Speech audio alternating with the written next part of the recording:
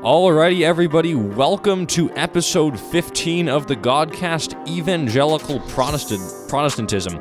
We are here with, of course, Rylan, Noah, and unfortunately Balin was not able to make it, but we were joined by Brendan Saltvik, who is an Evangelical Protestant, and we are super excited to have him on the show. That being said, we will jump in with our first question. So, Mr. Brendan Saltvik, what got you into the Evangelical Protestant movement? Yeah. Thanks for having me on, by the way. Real honor to be on your show and to answer your questions. It's kind of a long story, actually, when you asked me that question, because I grew up actually originally Roman Catholic in a Roman Catholic family. And I would consider myself, not by growing up in a Roman Catholic family, but I didn't know who Jesus was. And I didn't understand the gospel. And I didn't really get saved and have an understanding of who Christ was until really college.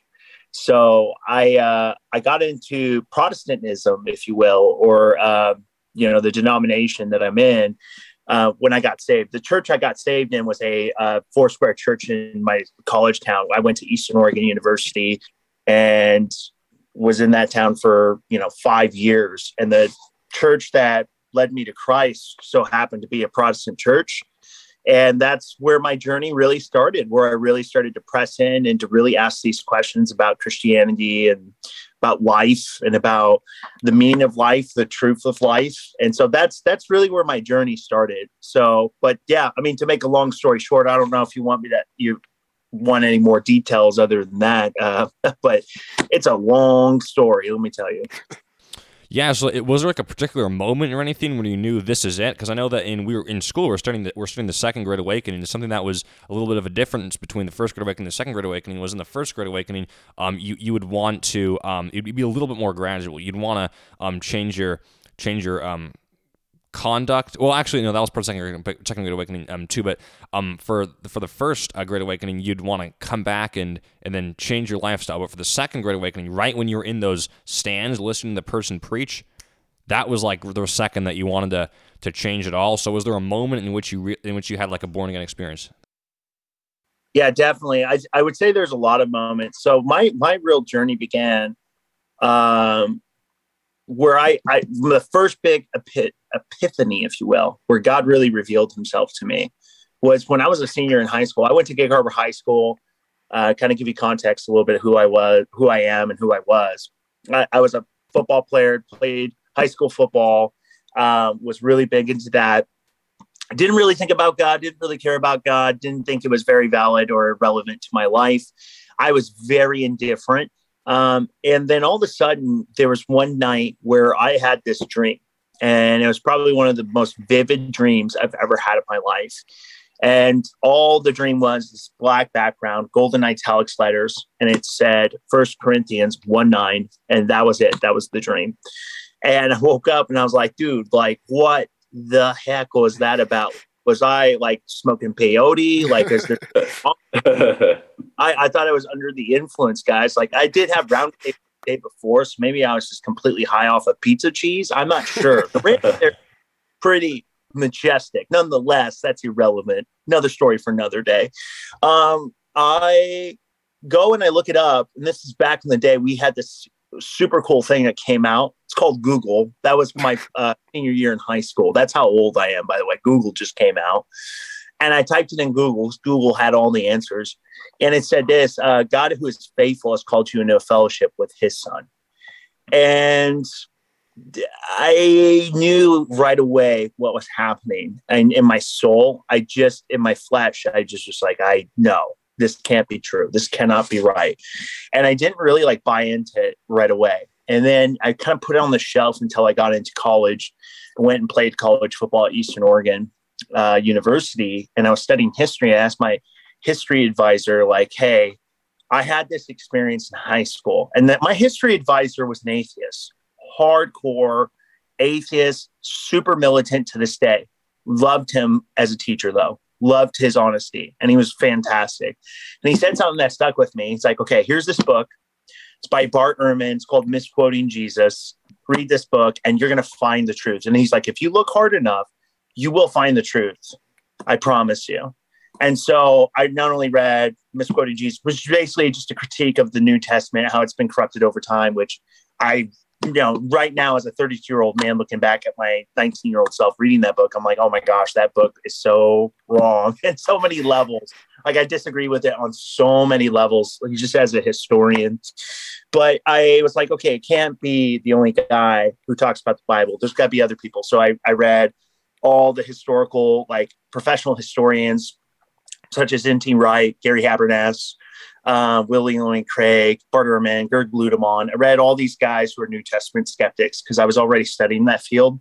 And then I got really interested in other religions. So then I read the Quran, I read the Bible, I read the Book of Mormon, I read the Pearl of Wisdom, the Doctrine of Covenants, the one that hasn't, well, it's changed now. But at any rate, I mean, I read about atheism, where you're reading Nietzsche and Dawkins, the new atheist. And I just came to this realization that Christianity was just true and it was rational, and that the best inference, that there's a thing you teach you in philosophy, inference is the best explanation, and you have evidences. And what I evaluated from the evidence that I've read was Christianity was the best inference of explanation to all these different issues that humanity has, whether it's existential, whether it's scientific, whether it's worldview. Christianity better explains these things than other worldviews and other religions. And so I was like, okay, like I remember this, and this is another big moment, my sophomore year of college, I almost said high school, my sophomore year in college, I remember going into my room in my duplex and being like, okay, God, I guess you're real. I'll acknowledge you're real, but this other part of my life where I'm engaging in pornography, engaging in partying, engaging in all this other crazy stuff. This is, you can't touch this. And it was almost kind of like I was giving God an inch and he just freaking took a mile, because what I didn't realize at the time, God was working in my heart and he was softening me and he was making me receptive. And I knew in my head that Jesus was the Lord, and I knew in my head that Christianity was real, but it wasn't a heart transformation. And so what really did it for me, and where it worked from my head to my heart, was my friend invited me to this Foursquare church. And, I got, to be honest, I got really bored at Catholic church. I'm like, gosh, man, with the hymnals. And I didn't understand that the liturgical side of Catholicism. I didn't understand the beauty of it. I have a much deeper appreciation of it now in my older age. But I go to Foursquare church and they're playing rock music and stuff. I'm like, hey, this is pretty cool. And they're like, yeah, we have free food. And as a college student, I'm like, food? Free? Awesome. I'll eat that. Anything to avoid the dorm food. Trust me, fellas, the school food in high school, it doesn't get better in college. It gets probably worse. But I would go there for the free food, and the people there were super cool. You're like, you guys aren't weird. You're not, you're just normal people. And I remember sitting there and they'd always play the song, You're Beautiful by Phil Wickham.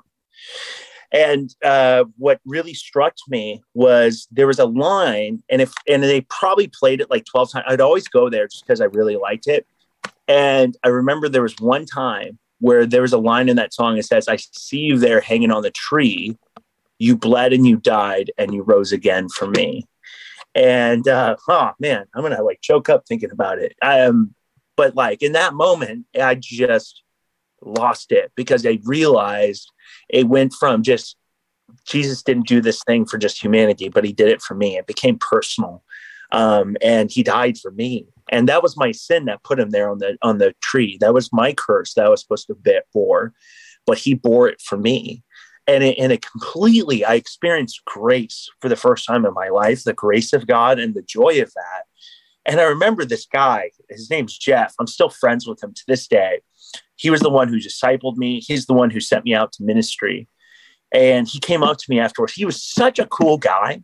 And I thought he was just kind of like a Ned Flanders type, very square and proper. Come to find out, this guy later on was in a heavy metal band and would get in fights. Oh, wow. Just the last guy you ever want to meet in a dark alley.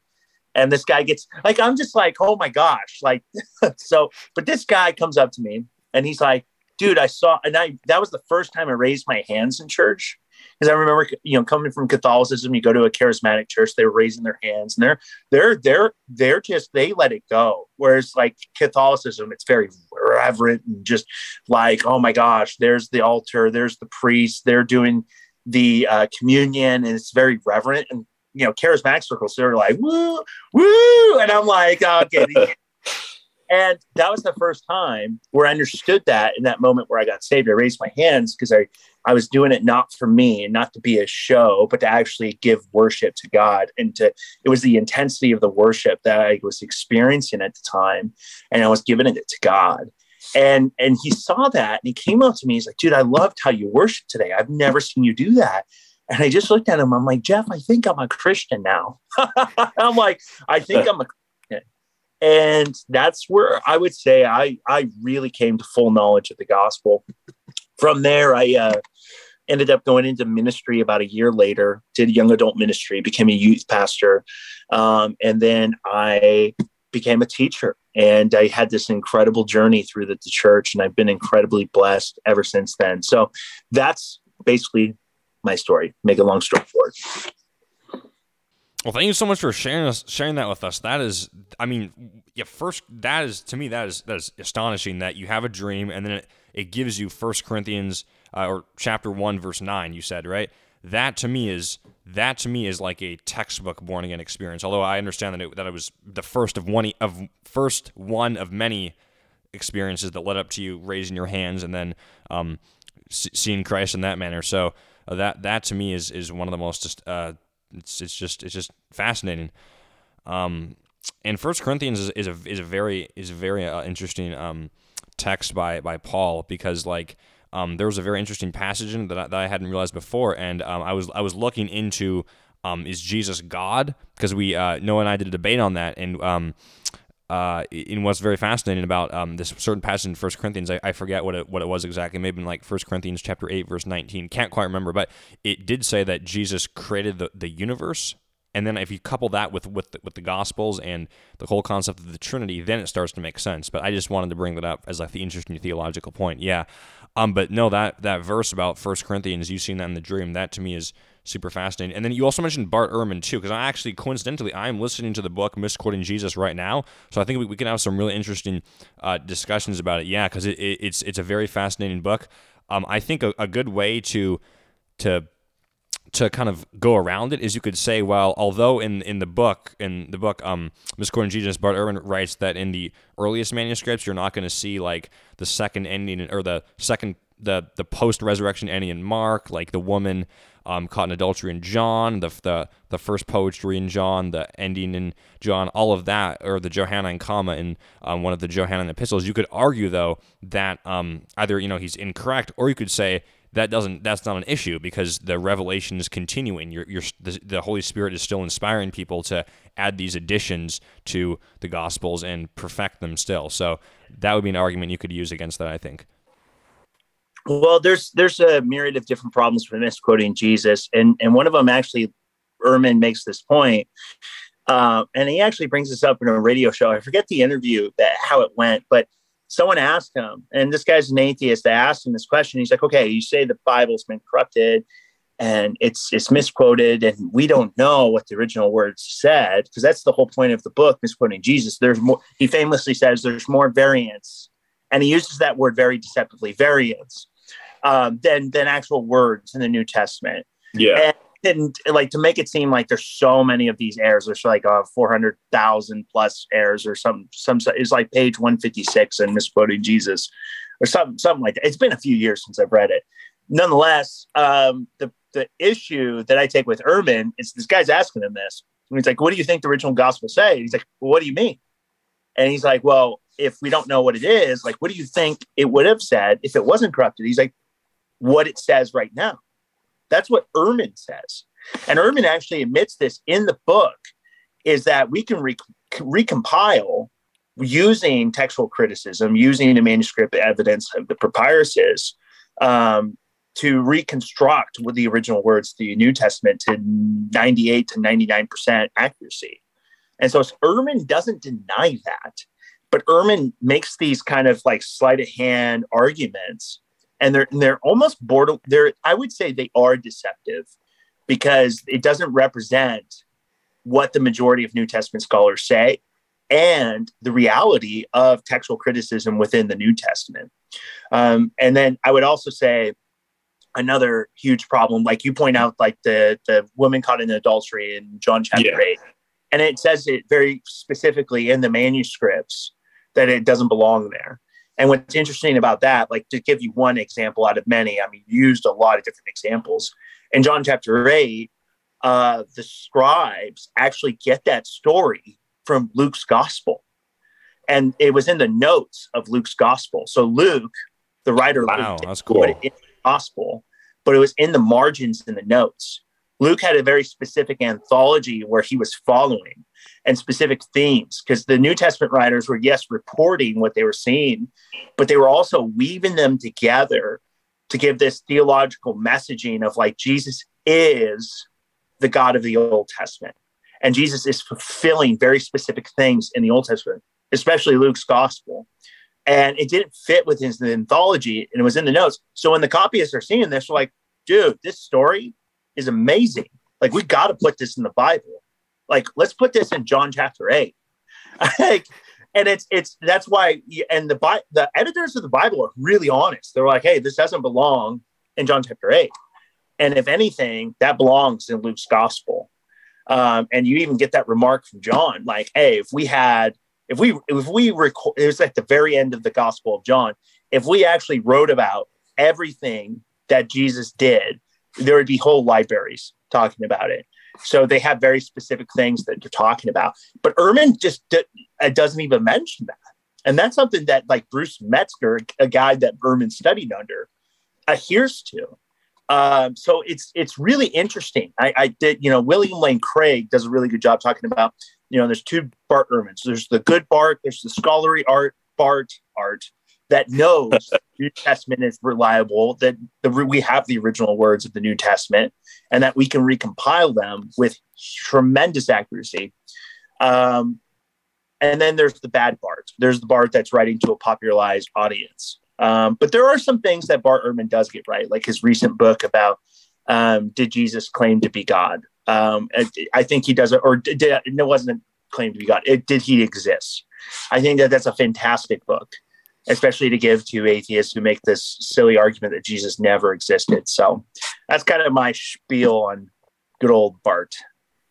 Yeah, he's a really good textual scholar. He's quite exquisite. But yeah, I can understand why you'd be like that. To you, it'd be a little bit, or to anyone who's Christian, it'd be like, well, the fact that this, like you've said, the story in John, like that's just in the footnotes of Luke, so that's not like really an issue. And then I'm sure you could find the poetry at the beginning of John. Is there like an explanation for that? Because what Bart Ehrman claimed was that this was part of like other poetry, and then it was inserted into the gospel at the beginning of John. So is there like something about that, or do you think it was just? I gotta go back and look at it, but that's actually the first I've ever heard that. I don't know if anyone did he say specifically what poetry they borrowed from. No, so he didn't know the exact one. He just said that given that the theme of that poetry, I actually don't really understand it fully what he was trying to say, so I probably wouldn't be the best person to speak on this, but like the themes within that poetry weren't really like distributed throughout the gospel, so that's why he doesn't think that poetry at the beginning was part of the original gospel. Although, if we're going to use that argument, I really don't want to straw man his argument because I really respect him as a scholar. But if we're going to, yeah, I'm not particularly sure. It might have been in a different book because I don't remember that from misquoting Jesus. It's been a few years. I've read a lot of books over the time, so I got to look back at that. I do know that certain things that he makes a big deal out of where they're, like the alleged contradictions, like where they're one woman or two women, or they're multiple women, or was it just Mary? Depends what gospel you read. That's his whole mantra. Was it this or that? It's like, depends what gospel you read. And you look back at some of these contradictions, you're like, well, the fact is that the Gospels mentioned there are women. It doesn't. Some Gospels emphasize that certain women were there or not, but the fact that there are women there historically is absolutely mind blowing, because women were considered an unreliable witness and far in Near Eastern cultures, especially surrounding a Second Temple Jewish context. And especially in a Greco-Roman, Hellenistic world, women's testimony would have been seen as valid. One of the main arguments in early Christianity was from a guy named Celsus, who says Christianity essentially cannot be true because it was discovered by hysterical women. Could you imagine Celsus saying that in 2021? No, he'd be canceled. Oh, he would get canceled so fast. And that was the main argument of the time. And yet that fulfills a very important criteria for historians, the criterion of embarrassment. If they're making up a story, if the scribes are in there and they're borrowing stuff and they're just kind of pasting them along, you would never put the central eyewitness to the resurrection and make it a woman. Because even Josephus, in his book, The Antiquities of the Jews, he says, Jews thank God for three things. Thank God I'm not a Gentile. Thank God I'm not a slave. And thank God I'm not a woman. It's just things like that he doesn't mention. And he strawmans a lot of these arguments. And he really over promises. Like, okay, like if you have no background in history and New Testament scholarship, then these arguments, I can see why they're convincing.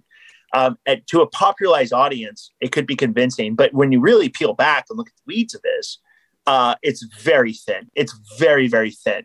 And there's a reason why you see him in his academic work versus his popularized work. He writes totally different. He doesn't make these same arguments in the academic work because he knows better. He certainly knows better. But the poetry stuff is interesting. I don't even that, now that I'm thinking about that probably wouldn't be a big issue, because the New Testament writers quote people all the time. And they take especially motifs and popularized writings and they use it and refashion it within the historical narrative. You have that particular place in First Peter and in Jude where they're quoting the book of Enoch, which is not a canonical text. It's a really cool one though. Yeah. Yeah. Even Paul he quotes a guy from Kenosis named Epidemus, he calls him a prophet without renown. He's quoting a pagan prophet. So it's like, okay, whoop-de-doo. He used poetry, but does that disprove the reality of the historicity or the historical trustworthiness of the Bible? I would say not. And you also have to think about in context of the disciples and the people that were telling these stories had nothing to gain from saying that Christ was risen. This was also, they gained nothing. If anything, they had every incentive to the contrary, because every single one of these guys, except for John the Revelator, died a totally horrific death. They gained no political power, no economic power. I mean, really, the only true political power that came was in the late 400 ADs with Theodosius in the Western Roman Empire, where Christianity finally became the state religion. This is not like goals that the Apostle Peter were trying to realize. They were honestly reporting what they say. Even guys like Dirk Ludemann are like, we can take it for historical certain that the disciples had appearances of Jesus after his death. And they try and dismiss it as hallucinations, which has other myriad of problems. But yeah. Yeah, awesome. Thanks so much for discussing that with me, because textual criticism, Bart Ehrman, those are all things and people I am absolutely fascinated with, because he to me, he's a very cool educator, because I would listen to his lectures, and I'm obviously, like I said before, I'm reading his book right now. So I very much like him as a public academic, but I will definitely have to look into his I guess published scholarly work, and I'll have to see what he says there, as opposed to his huge bestseller books that he's selling to the general public. And then I'll also have to look into, like what you're saying, even evangelical Christian responses to the claims made in his books, and even the claims made in his scholarly work. So yeah, I'll definitely have to do that. So shifting gears, you said you were a Catholic before. So how would you say your denomination of Protestantism differs from Catholicism and other Christianity? That's an interesting question. And this is my disclaimer. I would consider myself today. Oh my gosh. I don't know what I would consider myself today. I'm just a Jesus guy. I'm non-denominational, guys, because at the end of the day, I think every system of theology that is denominational gets something wrong. Not to say that there's nothing particularly wrong with Roman Catholicism, because I think this is a trope that Protestants really lay against Roman Catholics, is that they're not really saved or not really Christian. And it's like, the gospel says, do you believe that Jesus is Lord? And do you believe that you bring nothing morally to the table, that you need his righteousness, that you need his work to save you and to make you clean and make you whole? If that's what you believe, and he's the King of Kings, God of gods, Lord of lords, you believe that, then I got to count you as a brother. I don't care if you're a Catholic or a Mormon or whatever your disposition or whatever like sin you struggle with. I gotta take you at your word that you are a Christian if you affirm that Jesus is Lord. And that being said, it's like, okay, at that point it becomes a matter of discussing in-house issues with different denominations. So I would categorize myself as a non-denominational Christian, and there's certain things that I definitely differ from Roman Catholicism. Like, I definitely don't say that the Universal Catholic Church is in Rome. I think the Universal Catholic Church, or the Catholic Church, the head of that is Christ, as laid out in the book of Ephesians, and that there's no mediator between us and God besides Jesus. And I think most Roman Catholics would actually be like, yeah, that's actually consistent with Roman Catholic theology. And obviously there's some divergence. Obviously there's some difference, but that would be how I differ. And I do think that the greater church incorporates other denominations, other believers that are a part of different denominational traditions, whether it's Reformed tradition, whether you're part of the charismatic Pentecostal tradition or the Roman Catholic tradition, etc. Because I think the Catholic Church, the universal church, is much bigger than just Rome. Yeah. I was actually thinking about salvation, and one of the issues that I have with people saying, Latter-day Saints, that's not actually Christianity, is exactly what you said. If you believe that Jesus died for your sins, if you believe that Jesus, as you said, is Lord of Lords, King of Kings, God of gods, etc., and he, took upon your sins and the sins of everyone in human existence, and he died for them, and he rose from the dead, then you're a Christian. It doesn't matter if we have some extra books that people might not agree with, and same with Catholicism. If there's practices and bits of theology that people might not agree with, as long as you believe that central tenet that Jesus died for your sins, and he's the King of Kings, Lord of Lords, etc., then you're saved. And I would even postulate, and this could be a point of debate, but something that I understand, and you can totally correct me if I'm incorrect, is that the early Christians were non-Trinitarian, and the Latter-day Saints are also non-Trinitarian. So if you die, or no, not you, if Jesus, regardless of if he's God or if he's the Son of God, dies for your sins, and you believe that, then you're saved. But you can correct me if I'm incorrect about non-Trinitarianism. It is interesting, and I'm thinking about it for a while, because even Athanasius, who wrote to Arius, and Athanasius is the guy who led the idea that there is a Trinity, who's the head guy.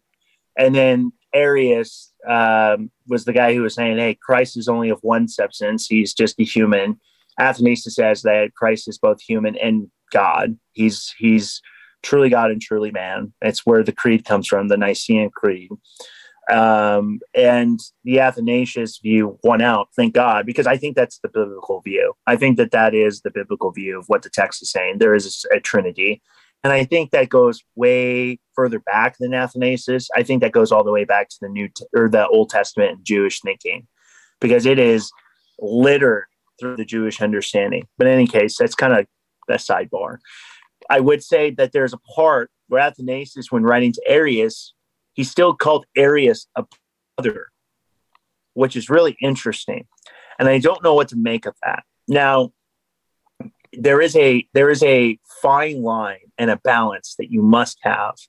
It's like, yeah, there is a thief on the cross moment where people can come to faith, and they could be theological morons. They can be completely ignorant, or they can believe in something that's theologically wrong. Like, you could fail Bible tests and God would still save you. And that is absolutely true. Like, there was one conversation I had with a Mormon guy. I'll never forget this.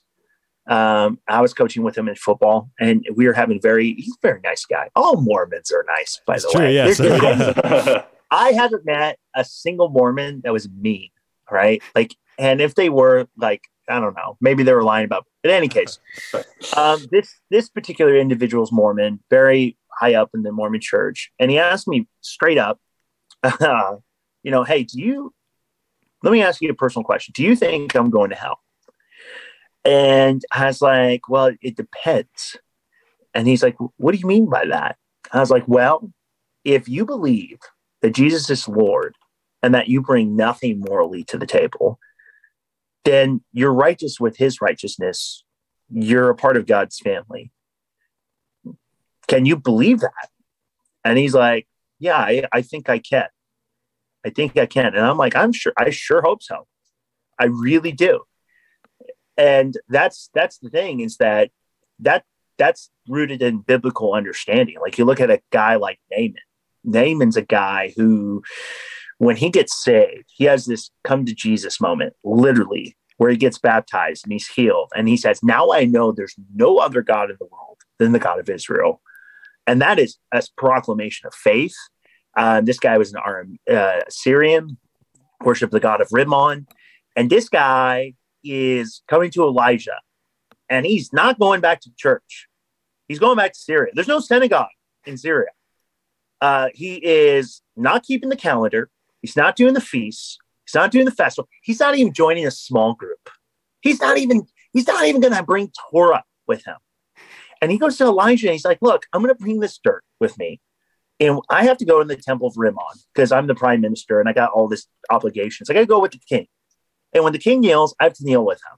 Okay. But I'm going to put this dirt from Israel, and I'm going to put it underneath my knees. And when I kneel, I'm going to kneel in the dirt from Israel. And everyone will know that I think Yahweh is Lord. And I just want to know, is this okay? Like, in other words, does God know my heart? And that's essentially what he's asking Elijah. And Elijah does sit there and say, you can't do that. Where's your Torah Bible app, Naaman? Like, how are you going to connect with Judah Smith on your home church app? Right? He says, shalom, go in peace. He's like, yeah, that's good. Because there's a balance, because he's still going back in the world. He's not saying, I got to stay with the godly people and never leave and not be with those terrible heathens. But simultaneously, he's not abdicating to culture, and he's still saying that Yahweh is Lord. And that is an amazing text. And that's the essence of salvation. Now, I do think, in a practical matter, and again, there's got to be balance.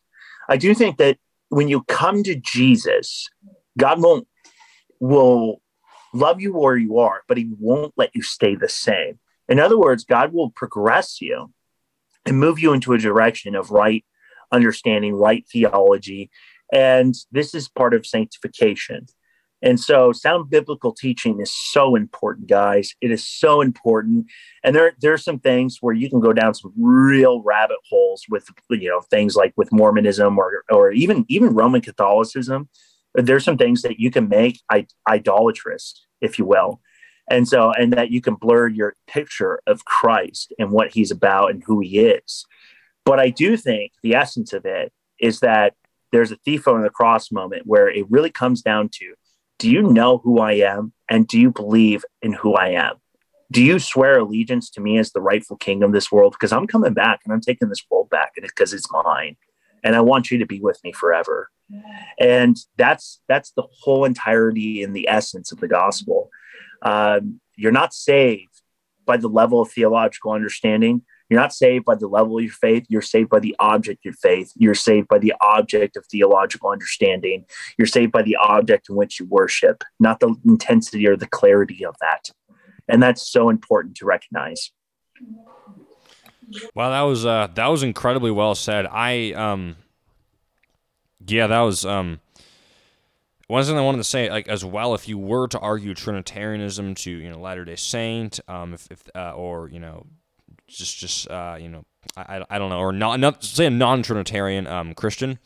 What you could argue is this: in the Gospel of John, Jesus is clearly depicted as God. He says, "I and the Father are one." He also says, "Before Abraham was, I am." And also it says, of course, the poetry at the beginning of John is quite explicit that Jesus is the Word of God, and the Word is with God, and the Word is God. But if that is not, sound enough, right? It's just, okay, Jesus is God, but how about the Holy Spirit? Where does the Holy Spirit fit into it? And say that we're going to not use the Johannine comma in the Gospel of, not in the Gospel of John, but one of the Johannine epistles, right? Let's say that we're not going to use that because Bart Ehrman said that was added later, so we're just not going to use that. If you go back to the Old Testament, there's a scene in which God, Yahweh, appears to Abraham, and he appears to Abraham in the form of three people. Furthermore, God is often described as we. We shall create humanity in the likeness and in the image. So what you could do is you could say, well, God looks like he is, or they are, what have you, are multiple persons. So that's what you could kind of argue there. It's not one man as depicted in the Latter-day Saints theology. It is more like three persons, three voices, three etc. So that's an argument I would use if I were trying to convince someone, if I wanted to do that. Yeah. Yeah. So what I would say is I did a lot of ministry outreach to Muslims, and they're super Unitarian. They don't believe in the Trinity. That's actually the whole point of Islam, is that they say detest, do not worship three, worship one, for Allah is one. That's what the Quran says. And I have spent a huge amount of time looking in the Old Testament because they get a little picky. Well, that's like in the New Testament. Can you show me some Old Testament examples? And so I did a huge study, an excursus in the Old Testament, what's called the two powers theology. So you actually mentioned one of them where there's basically three gods that visit Abraham. And this event happens so much in the Old Testament. One of my favorite that's cool. is Genesis 19, verse 24, where God is raining fire down on Sodom and Gomorrah. It has two LORDs in the verse. There's a Yahweh in heaven and a Yahweh on the ground. There's two Yahwehs. And anytime they mention LORD, it's talking Yahweh, which is, the God, the Ha Elohim, the God. And then there's another place too that is probably one of my favorites because it's comical. It's hilarious. It's found in Joshua chapter 5. And it's really interesting because Joshua is standing on the road and he encounters a man with a sword drawn. And the guy asks, Joshua asks the guy, he's like, are you friend or foe? Are you on my side or you're on my side? And the guy says, neither. I'm the captain of the Lord's heaven's armies. And which is really interesting because the book of Revelation gives Jesus the title of the captain of the heaven's armies. Wow. And to go further to the point, Joshua falls down and worships the guy. And he says, what do you command my servant to do? And the guy responds, take your sandals off, for where you're standing is holy ground. Harkening back to Exodus 3, when Moses goes to Yahweh and has the experience on Mount Sinai, God tells him, take your sandals off, where you're standing is holy ground. And later on in chapter 5 in Joshua, Joshua talks about how he met the Lord and had this whole conversation with him. There's another interesting place too, where in Judges 13, I believe it is, the birth of Samson, and Mona encounters an angel. Now, whenever we see angel, we automatically think celestial beings with harps and on clouds and, oh, just like very like, like just we have a very westernized view of angels. And actually, in the Hebrew, it's just Malach Adonai, messenger of the Lord. Every time you see Malach Adonai, the messenger of the Lord, it's actually God in human form. And Judges 13 actually lays this out. The angel appears to Mona, and Mona's like, come and sit with us and eat. And the angel's like, okay. And Mona's like, what's your name?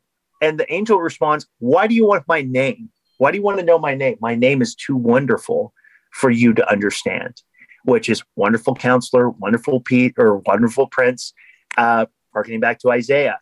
And then he makes this, he's like, okay, use the food offering and offer it to the Lord. And he does. And the angel goes into the fire and accepts the sacrifice for himself. And Mona freaks out and he goes to his wife and he's like, we're going to die because we've surely seen God. So it's this you have, and this is everywhere, even John chapter 1. So you talk about Ehrman, how he's taking stuff from John chapter 1, where the word became flesh. John didn't create that just based off of Greek philosophy. He actually gets that from Jeremiah chapter 1, verse 5, where it says the word of Yahweh appeared before Jeremiah. And so God visits Jeremiah physically. Anytime you see the prophets, it always starts with the word of the Lord came to Jeremiah. The word of the Lord came to Jonah. It's not talking about like this telepathy where God is like speaking in the mind, how we think God would speak. He's physically coming to visit in human form.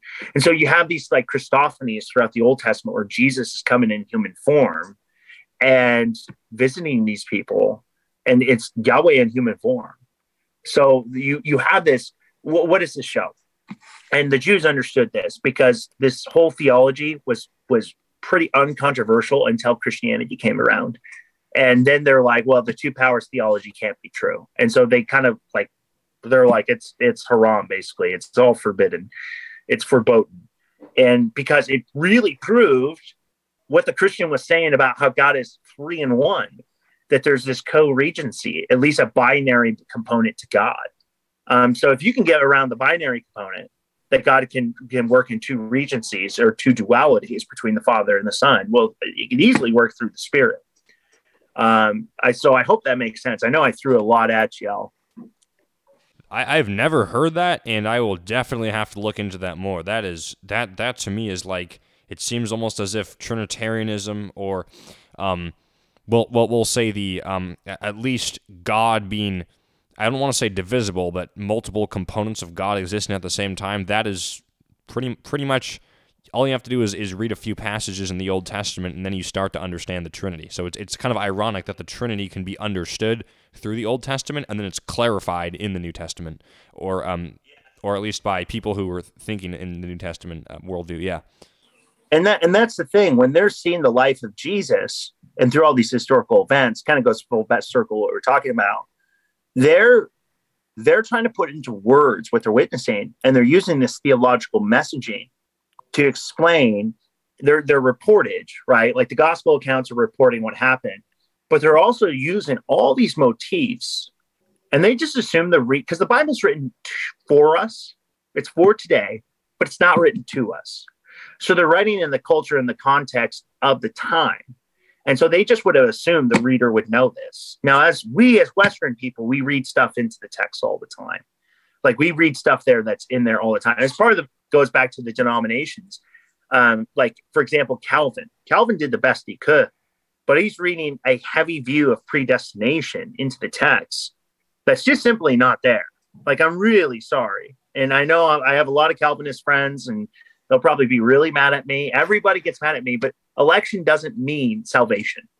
Election means that you're preordained to know the truth. But in the Old Testament, election didn't mean automatic salvation. Otherwise, there'd be Israelites in heaven worshiping Baal, the goddess of fertility. Like, you mean to tell me that the Israel was a part of the elect?